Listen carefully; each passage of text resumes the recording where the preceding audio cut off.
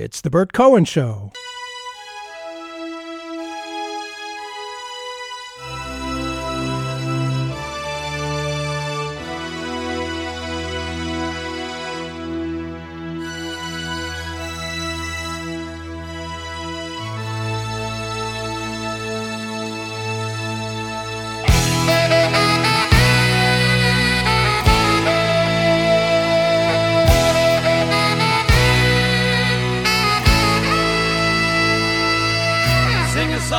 America. Once she was a young girl with her heart on fire. Born in the dust of the magic of history. It all goes on, yeah, the dream goes on. And what is the American dream? Boy, there's an awful lot of versions of that. We have the Tea Party people, which is something relatively new. Many of the Tea Party do come out of the older Christian right movement, which has been a minor force in American politics. It seems to be more of a force than a lot of us would have imagined. And we're going to talk today about some of the background, some of the roots, some of the basic tenets of the Christian right and how it might affect the 2012 elections, if the Democrats can manage to seize on it. But Michelle Goldberg is our guest today. And Michelle, we all have seen how Democrats can so easily snatch defeat from the jaws of victory, right? Yeah, although if you don't mind, I want to go back and challenge two things that you said in your introduction. Okay. First, I don't think that the Tea Party is a new movement. I mean, obviously the Tea Party is a new name, but it's a new name for a very old movement, which is, a combination of suspicion of foreigners and foreign involvement, a theory called producerism, which basically holds that kind of the hardworking middle class and small business owners are being bled dry both by a parasitic underclass and by kind of sinister cosmopolitan elites, and often a kind of apocalyptic version of American decline rooted in religious fundamentalism. I mean, this has been hallmarks of right-wing populism, for probably for 100 years. And so I think that the Tea Party is just the latest iteration of a movement that we saw with the Know Nothings, that you saw with, most certainly with the John Birch Society. One of the most interesting things about the Tea Party is that it hasn't only rehabilitated some of the ideas of the John Birch Society, ideas that were kind of considered anathema to the right wing, to a right wing that wanted to make a bid for respectability. Kind of one of the signal events in the modern right was when William Buckley denounced the John Birch Society, in a very long and seminal article. Now we see not just the ideas rehabilitated, but the John Birch Society itself rehabilitated. And then finally, the Christian right has, I think, absolutely not been a minor part of our politics. It's been a really major part of our politics since the Reagan election. We wouldn't have had a second George W. Bush term without the religious right. And now, as the Republican Party, increasingly drives out the old school kind of Rockefeller Republican moderates, the Christian right and the modern GOP are almost the same thing. Well, it does seem to be the case in terms of where the strength of the Republican Party is. And certainly when you mention how the Christian right has been strong since the Reagan era in American history, yeah, there have been blips now and then. Before that, certainly there was nativism in the 1930s, and there obviously has been economic populism back in the 1880s and the 1890s. My perception, Michelle, correct me if I'm wrong, was that in the 1890s with William Jennings Bryan and that whole populist movement, that wasn't so much anti-corporate as or anti-government, anti-centralized government as this new party seems to be.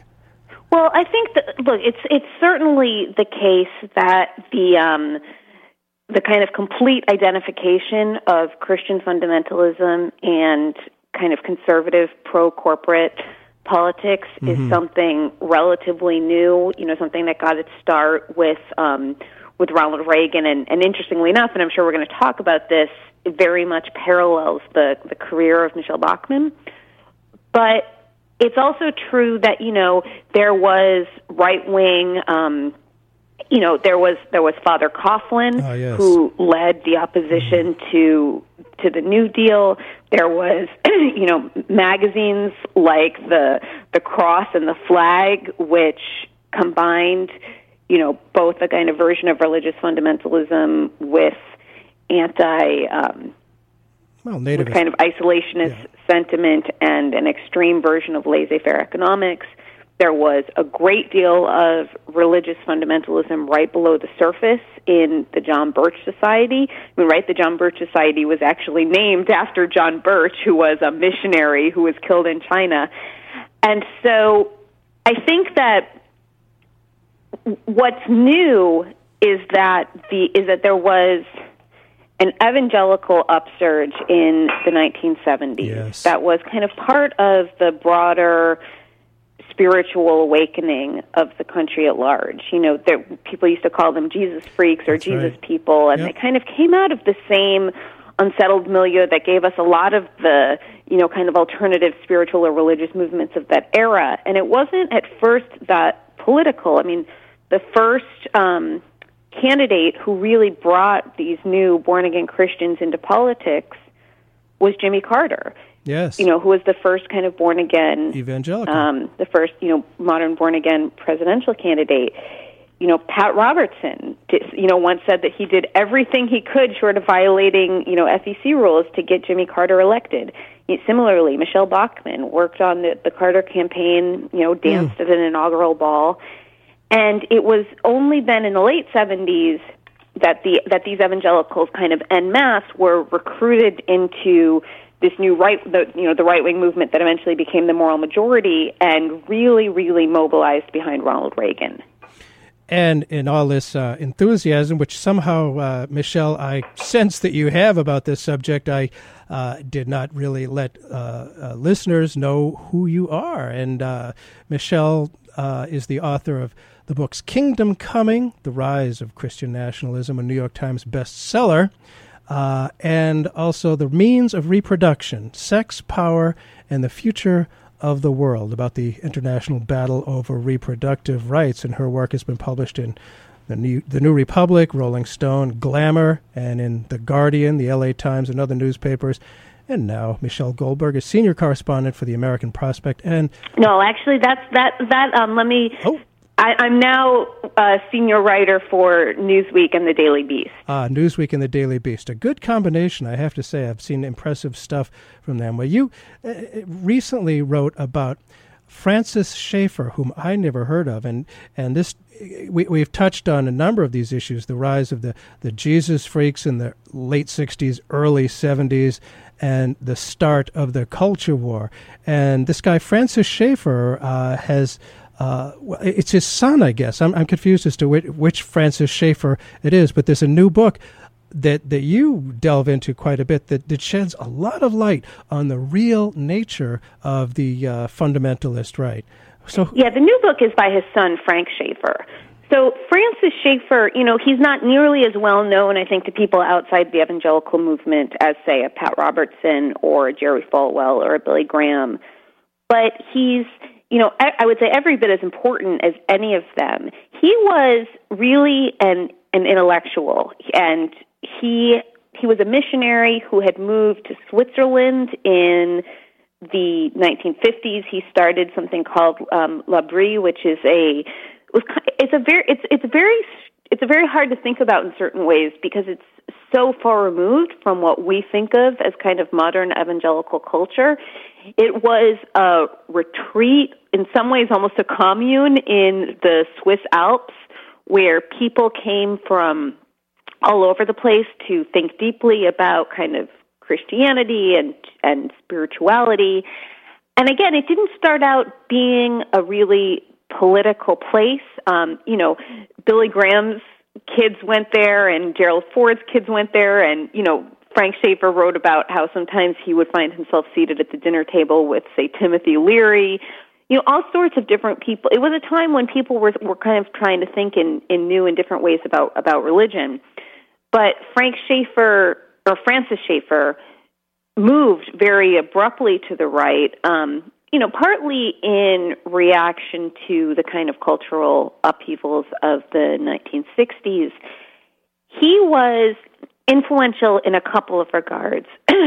He was influential because he really formulated the idea of a Christian worldview.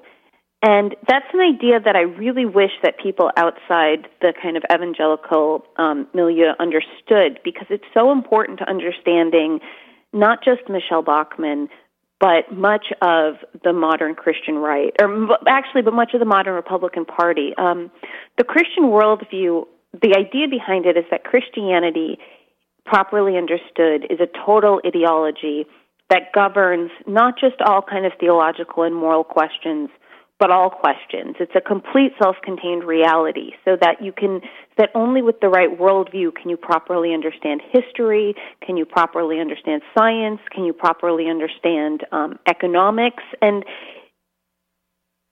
so essentially it holds that if you have, any kind of facts or information that contradicts the exact wording of the Bible, or at least the wording of the Bible as kind of interpreted by fundamentalist Christians, that's the result of mistaken premises.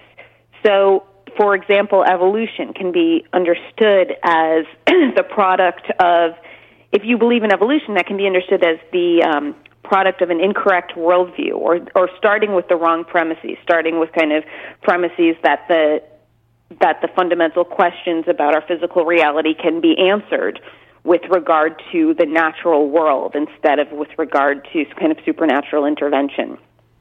And what this has allowed the Christian right to do is to create an entire parallel reality.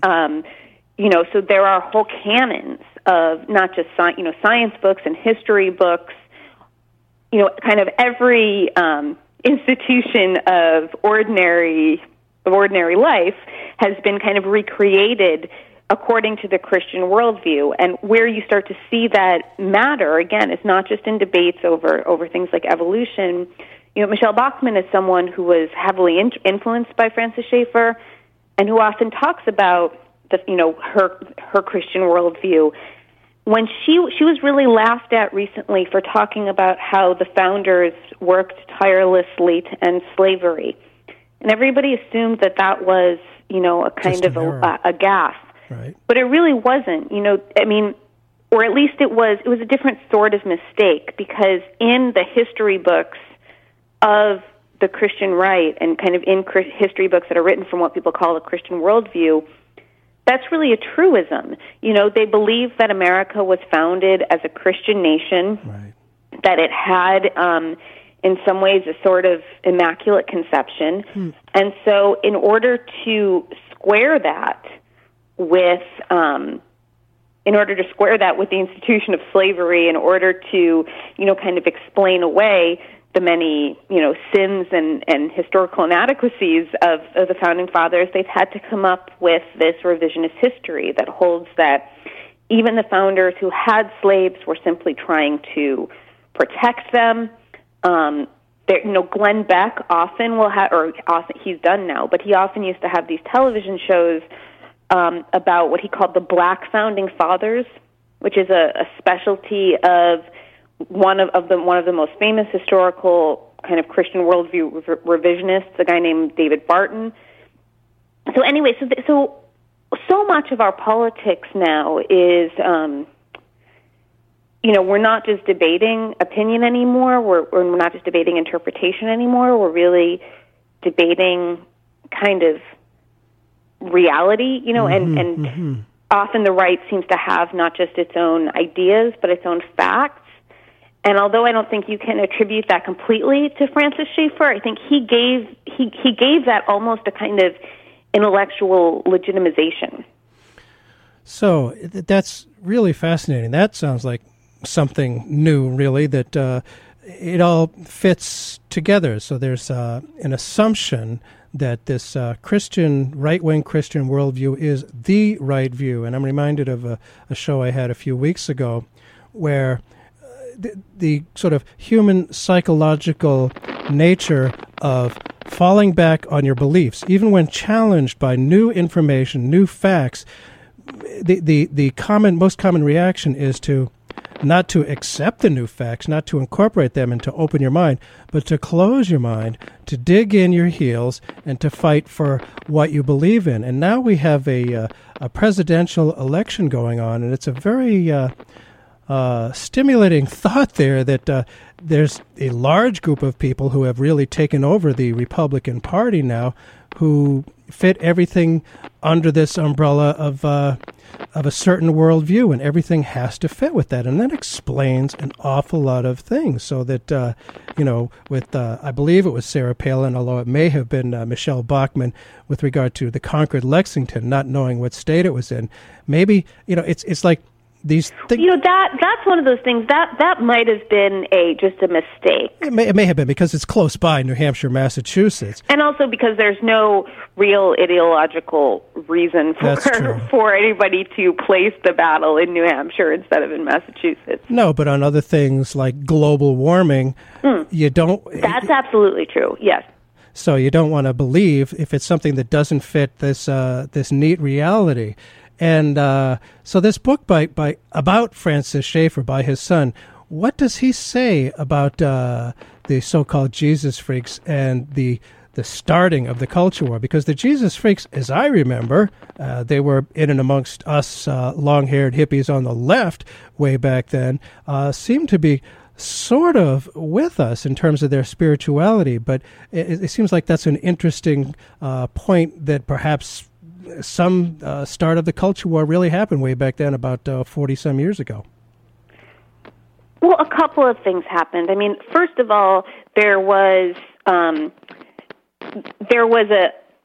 kind of a calculated attempt to enlist, these new evangelicals into right-wing politics.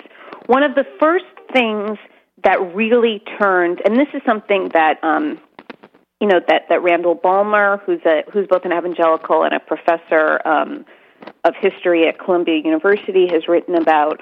The first thing that really turned a lot of the evangelical leadership towards politics and towards Republican politics in particular was when, during the late 1970s, a lot of, after Brown versus Board of Education, a lot of Christians, there was the opening of what was called, what people sometimes called segregation academies. They were basically segregated Christian schools that kind of kept alive, all white schools under the banner of being religious schools. And it was only in the late 70s that there was first a court ruling and then an IRS decision that these schools would no longer be eligible for federal funding. That they would no longer be, that they would have to pay taxes, basically. Right. That you couldn't, kind of claim the tax deduction of a religious institution if you only kind of existed to perpetuate segregation. And so this was the thing that really first awakened people like, for example, Jerry Falwell, who in the past had, criticized Martin Luther King for his involvement in politics and had said that, it's the duty of the church to stay out of politics, at least when those politics were geared towards, kind of ending racial discrimination in the United States. What Francis Schaeffer did was he introduced a new element into evangelical politics that was incredibly effective in rallying people, and that was abortion. One of the kind of creation myths of the modern Christian right is that it rose up in reaction to Roe versus Wade. And that's really not true. Roe versus Wade was decided in 1973. There was a lot of Catholic opposition, yes, but not a lot of evangelical opposition. Evangelicals saw it as a Catholic issue. And, for much of kind of American modern religious history, evangelicals and Catholics were arch enemies. yes. And so what Francis Schaeffer did was kind of elaborate a whole theory of abortion as being a sign of, kind of apocalyptic decadence and decline. And so abortion quickly became the symbol of the kind of sexual anarchy loosed in America in the 60s and 70s, and really has been ever since then. And I think I'm getting the sense, and what I want to talk about in part is the centrality of fear of sexuality. And it's kind of unclear to me and to a lot of people, I think, what their fascination and obsession with sex is. There have been so many examples of people that I have heard in the New Hampshire State House talking about how marriage is about procreation, beginning and end. It's just about procreation. It's not about anything to do with bonds between two people that have to do with sex. It's just about procreation. It's like something that you put up with.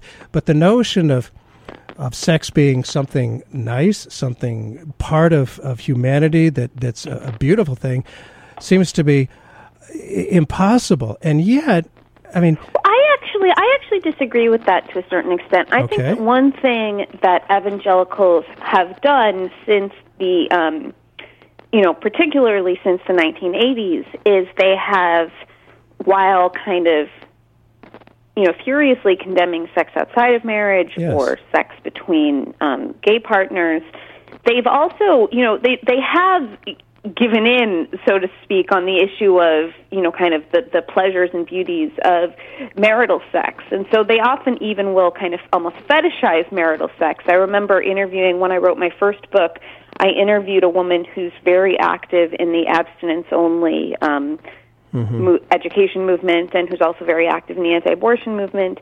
She explained to me that, if two partners wait until marriage for sex, they'll be almost guaranteed simultaneous orgasms every time. Yeah. And, Frank Schaeffer, who recently wrote a book about his mother and his parents' marriage, wrote about how his mother used to counsel women that if they go off on missions with their husbands, when they become missionaries, no matter where they're going, even if it's some, kind of malarial part of sub-Saharan Africa, they have to make sure that they bring a black negligee. Okay. What is there really? It seems like there's a lot of obsession with sex and a lot of, frankly, hypocrisy. People who that's the thing that bugs a lot of people, I think, is not so much that, they're caught having sex or something like that, but the hypocrisy of it. And I wonder if you, Michelle Goldberg, could talk a little bit about the significance and pervasiveness of this hypocrisy among the social right. Or am I reading this one wrong as well? No, I think that that's right. Well, I think that there's a couple of different pieces to it. I mean, partly it's that one of the things I wrote about in my second book is that every single traditional culture that we know of, as Margaret Mead wrote, the kind of one of the central axes of, most kind of traditional worldviews is the distinction between men and women. Every culture that we know of divides kind of human activity into male and female. Now, those divisions are somewhat not arbitrary, but they differ a lot among cultures, so that there are cultures where people assume that women are kind of completely sexually rapacious and, that men need to be protected by them. There's cultures that assume the opposite. So I'm not saying that these roles are somehow innate, but traditional cultures do, in general, understand, they understand the world kind of along a male-female dichotomy. And one thing that modernity does really predictably is it breaks that dichotomy down. Suddenly the roles become a lot blurrier. They become a lot more, there's a lot more kind of fluidity Sure. between the gender roles. And so people who hate modernity, people who kind of long for the return of some imagined prelapsarian traditional Eden, it's not surprising that one of the first things that they kind of try to do, with desperation and sometimes with brutality, is to try to reassert traditional gender roles. Yes. The other piece of it is that the Bible really is incredibly, although the Bible's also very kind of contradictory about sex. It's also full of real, kind of terrible taboos, particularly about women's bodies that are, kind of treated as unclean and, sinfully tempting. There really are, there are all sorts of kind of prohibitions that have been, I think, that are amplified by the, kind of puritanical cast of American evangelical Christianity, or of evangelical Christianity in particular, kind of comes from, very puritanical roots. And so here you have that. Oh, are you there? Hello? Oh, yes. What's going on here? Hello? Yes, I can hear you now. There was a sudden lapse in communications here. Okay. Yes. So what I was saying was that, evangelical Christianity, or at least, kind of version of evangelical Christianity practiced by the modern right,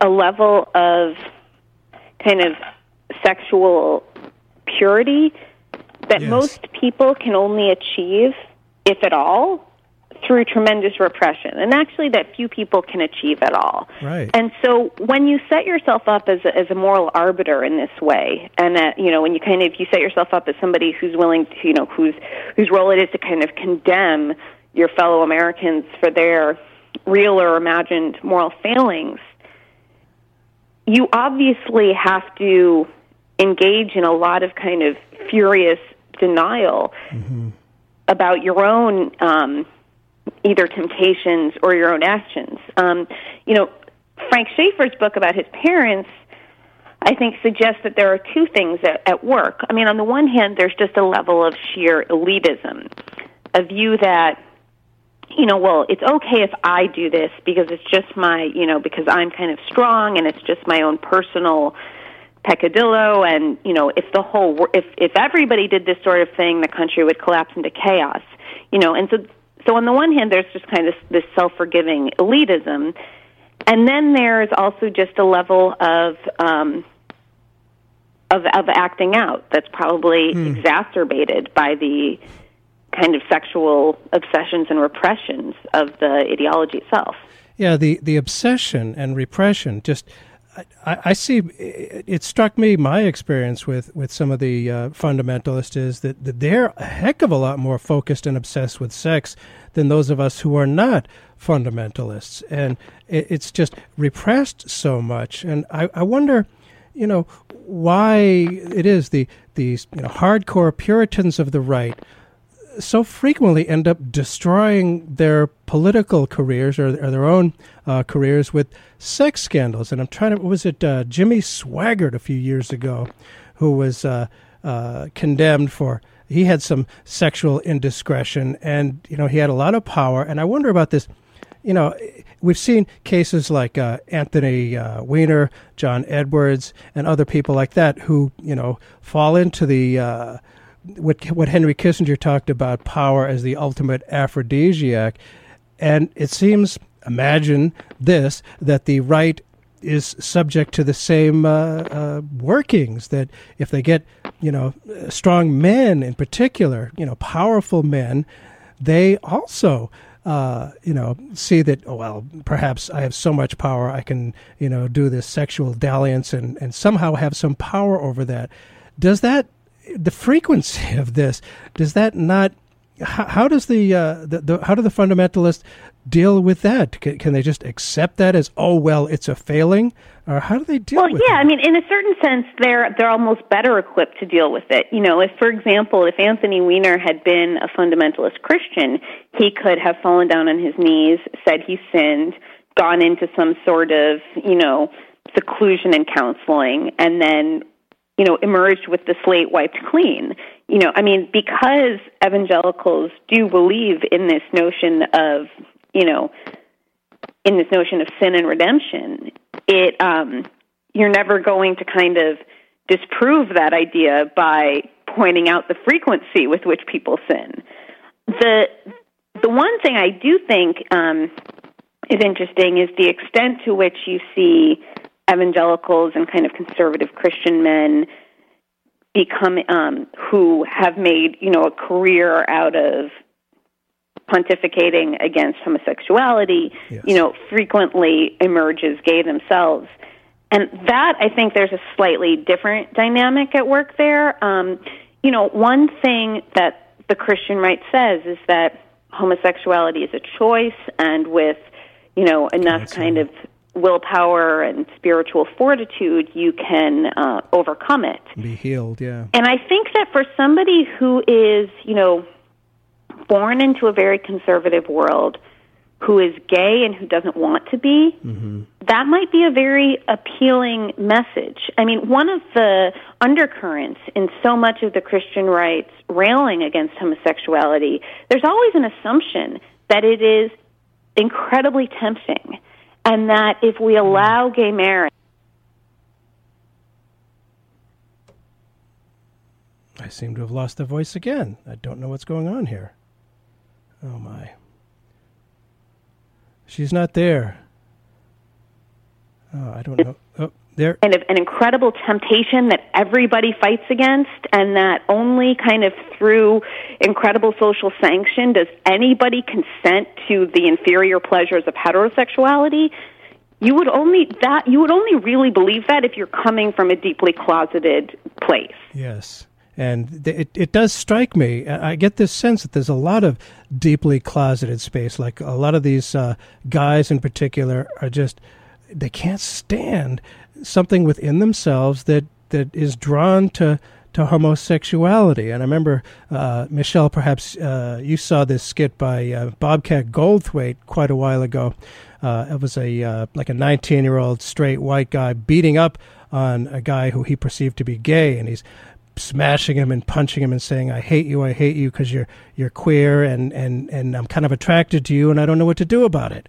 And I think I can't help but think that that's a lot of it. And so, but the fundamentalist men can say, oh, this is a fault. They get down on their knees and they can still be on the path of righteousness. Is that how it works? Well, look, I mean, Anthony Weiner resigned from Congress. David Vitters, who still there, hired a prostitute who later, you know, commits suicide because of the scandal, is still a member in good standing of the Senate. Yes, that is amazing.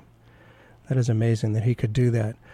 We are talking with Michelle Goldberg on the Burt Cohen Show, the author of the books Kingdom Coming, The Rise of Christian Nationalism, and The Means of Reproduction, Sex, Power, and the Future of the World.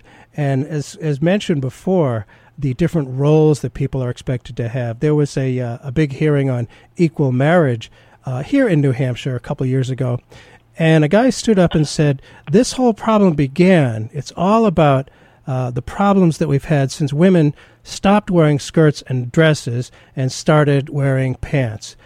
And I thought that was amazing enough, but then that's amazing, but that's also not entirely wrong from their point of view. It's true, and a lot of people cheer to that, and I think you're right that it's not wrong. That is some of the stuff that's changing. People are it's part of the culture war. But go on, Michelle.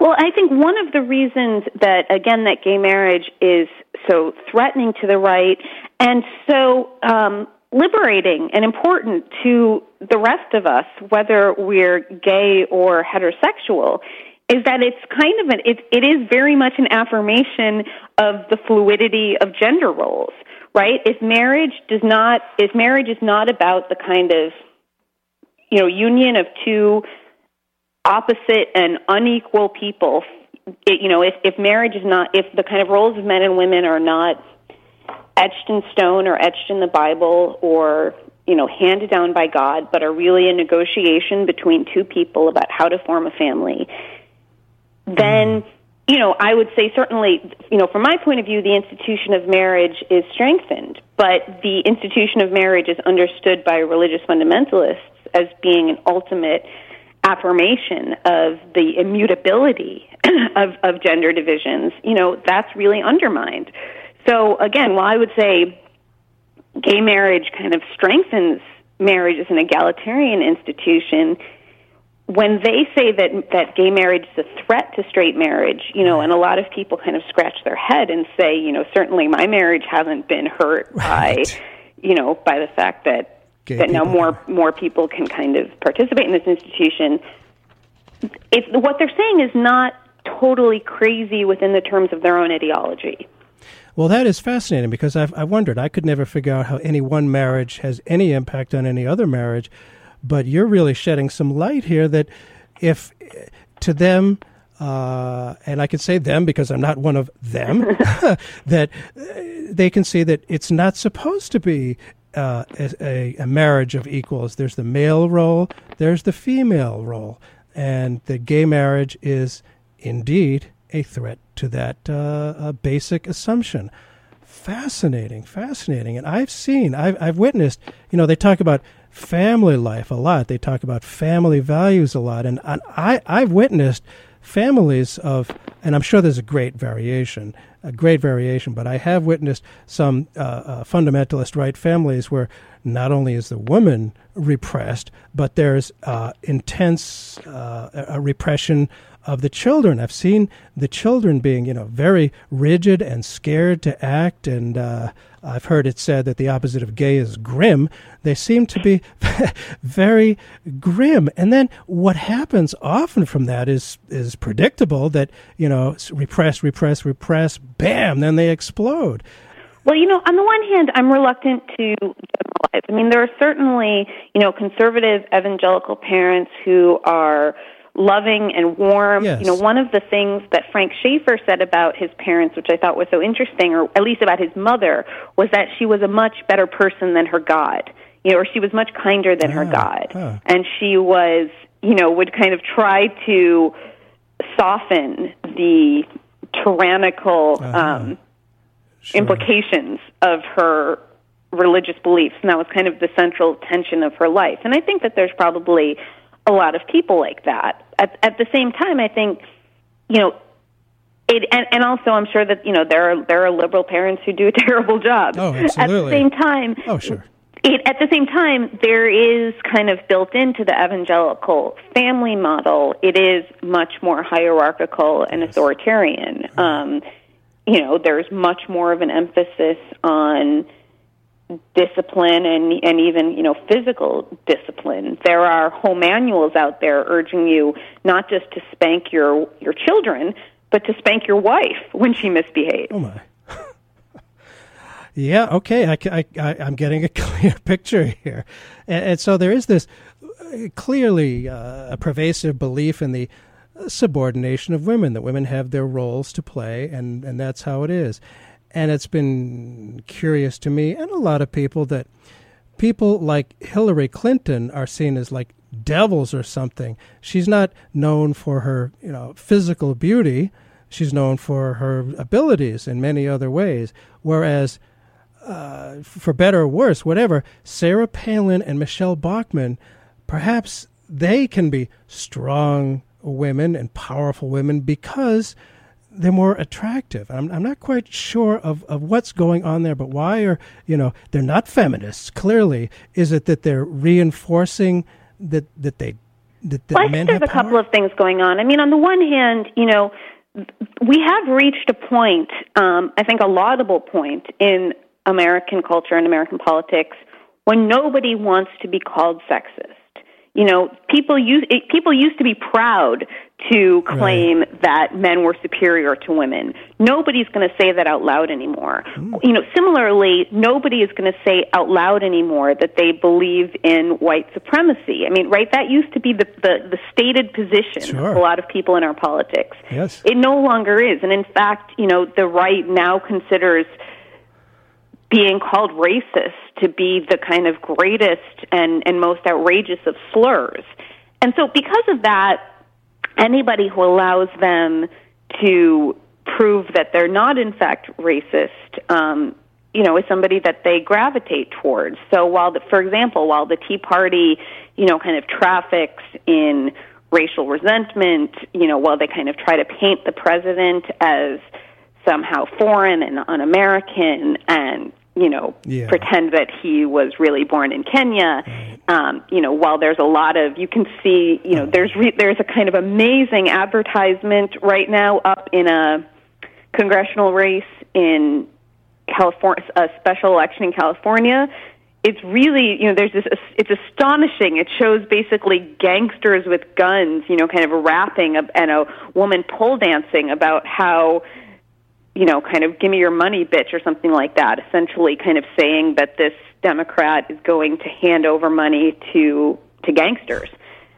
So there's a huge amount of kind of, roiling racial resentment beneath the surface, but nobody wants to be accused of racism, which is why Herman Cain is such a godsend to the right, because not only does he, let them prove by supporting him that they're not racist, but he constantly says, you're not the racist, the left is. And the right loves that. And I think there's something similar going on with these female candidates. You all of a sudden get, they get the kind of pleasures of claiming victimhood. They get the pleasures of accusing the left of hypocrisy.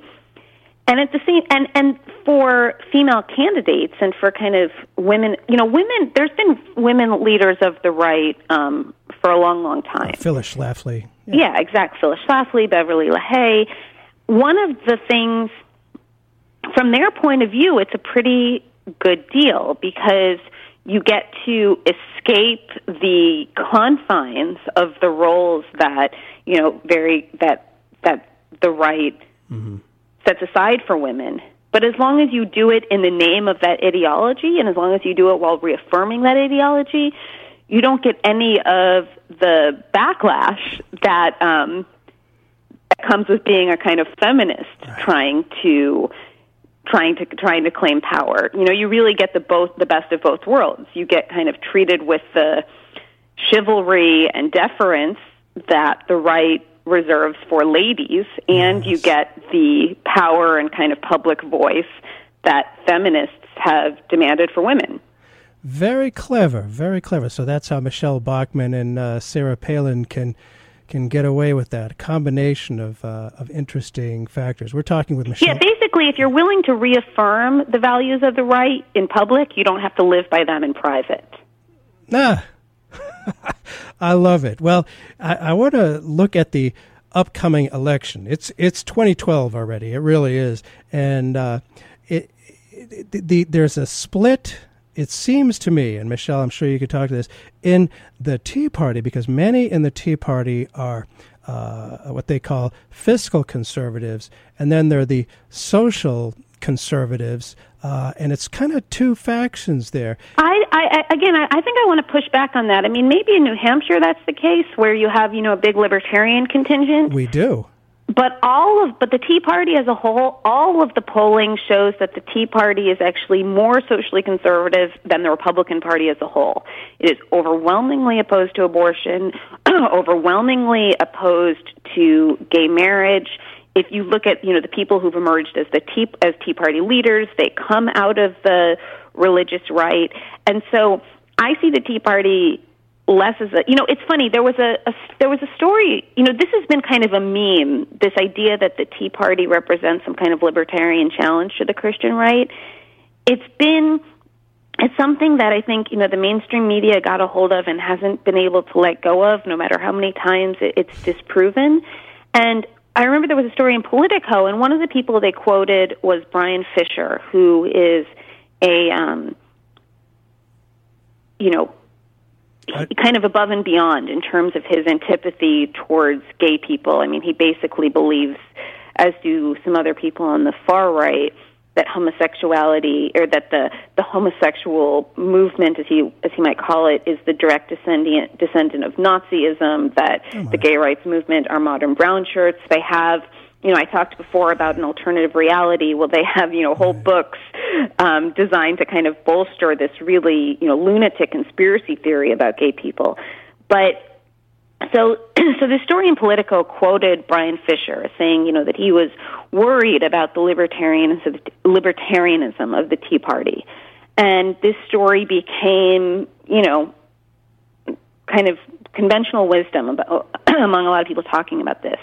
And what it didn't say is that Brian Fisher, although he was worried about the libertarian elements in the Tea Party, was also one of the founders of Idaho's Tea Party chapter and is a popular speaker at Tea Party groups, and that the American Family Association had kind of lent their web platform to a lot of Tea Party organizers.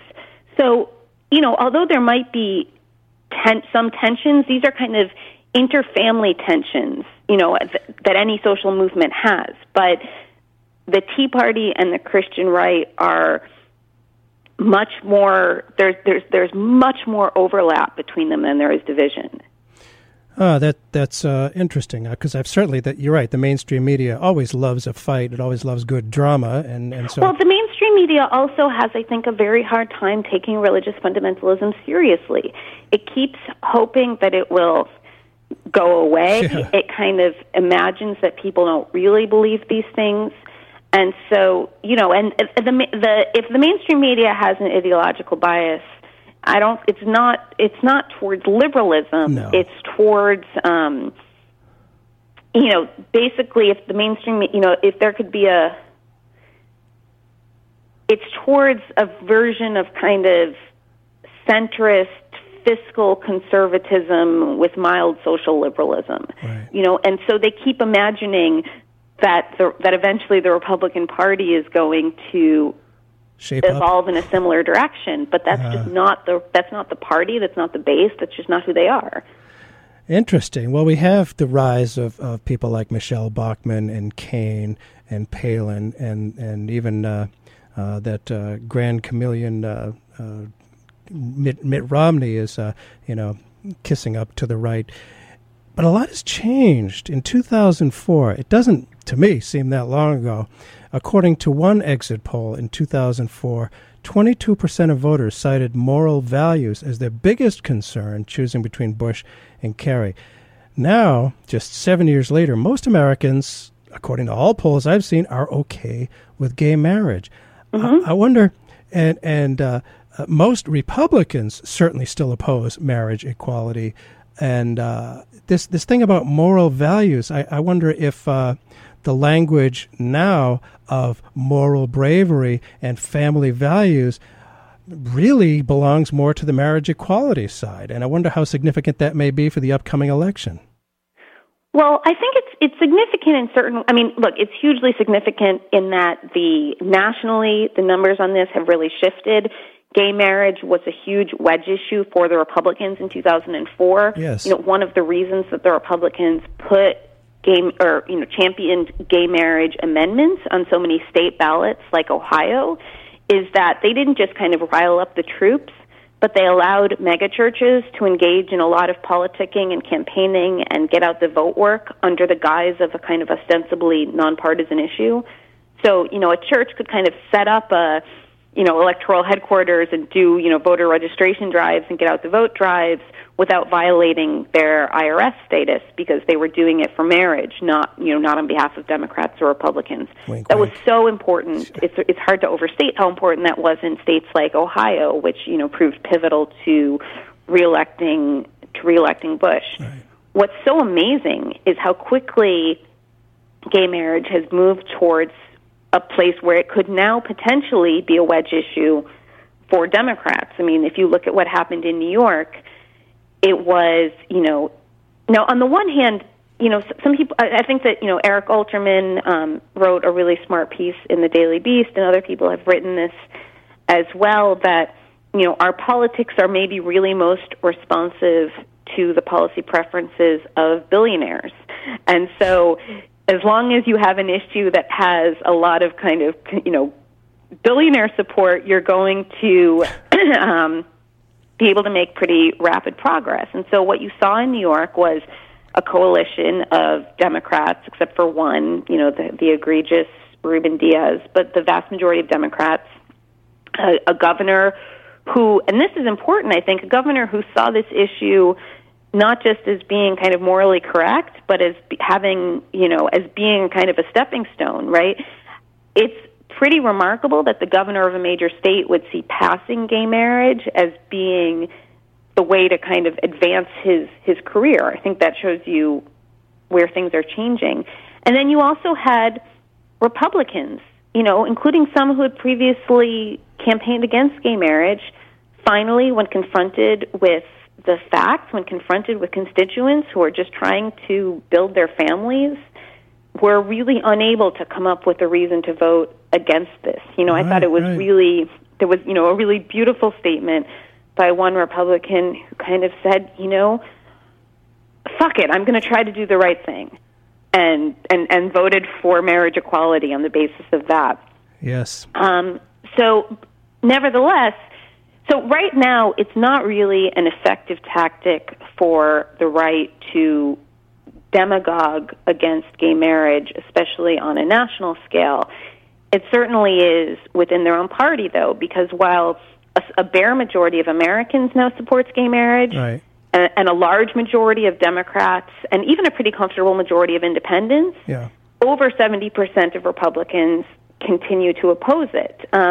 This is one of the reasons I think that Obama should really, kind of complete his evolution and come out for gay marriage, because it could potentially be a wedge issue that would separate the Republican base from, kind of the Republican billionaires and from a lot of the, hedge fund money and the people who vote Republican based on kind of small government and financial issues. Yeah, the real power behind government. Well, I wonder, Michelle, if Democrats can find the cojones to take advantage of this wedge that is happening, and because there certainly would be a risk, at least as I understand it, if, say, Obama were to somehow find a backbone, could happen, I suppose, and come out for marriage equality.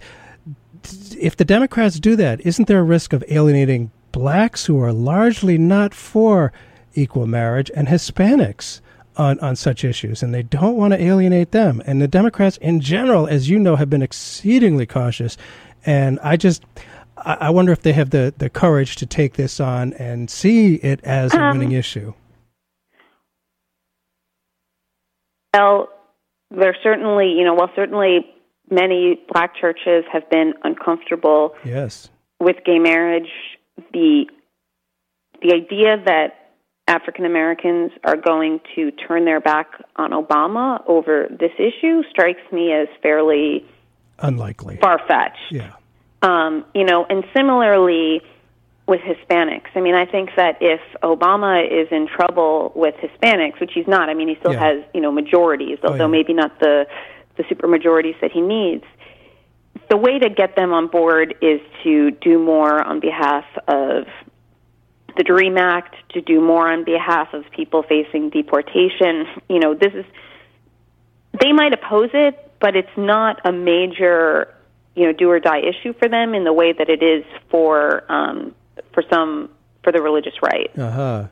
And the fundamentalists are strong within the Republican Party. Well, how strong is it, do you think? I keep imagining what it must be like in the boardrooms of the Republican National Committee, because they traditionally have not been the fundamentalists. But are they entirely comfortable with that? Is that the direction they're going to go in? And I wonder how they're handling this whole move to the pretty far right. Do you have any indication on that? Well, it's funny. I mean, they've kind of created a monster, right? For a long time, they nurtured this movement thinking that they could, kind of string it along, give it, say the right things, kind of affirm them as kind of so-called real Americans, and then put, fairly pro-business conservatives into office. I mean, although to a certain extent, George W. Bush was a shift, although George W. Bush still at least, had one foot in the traditional Republican Party. Yeah.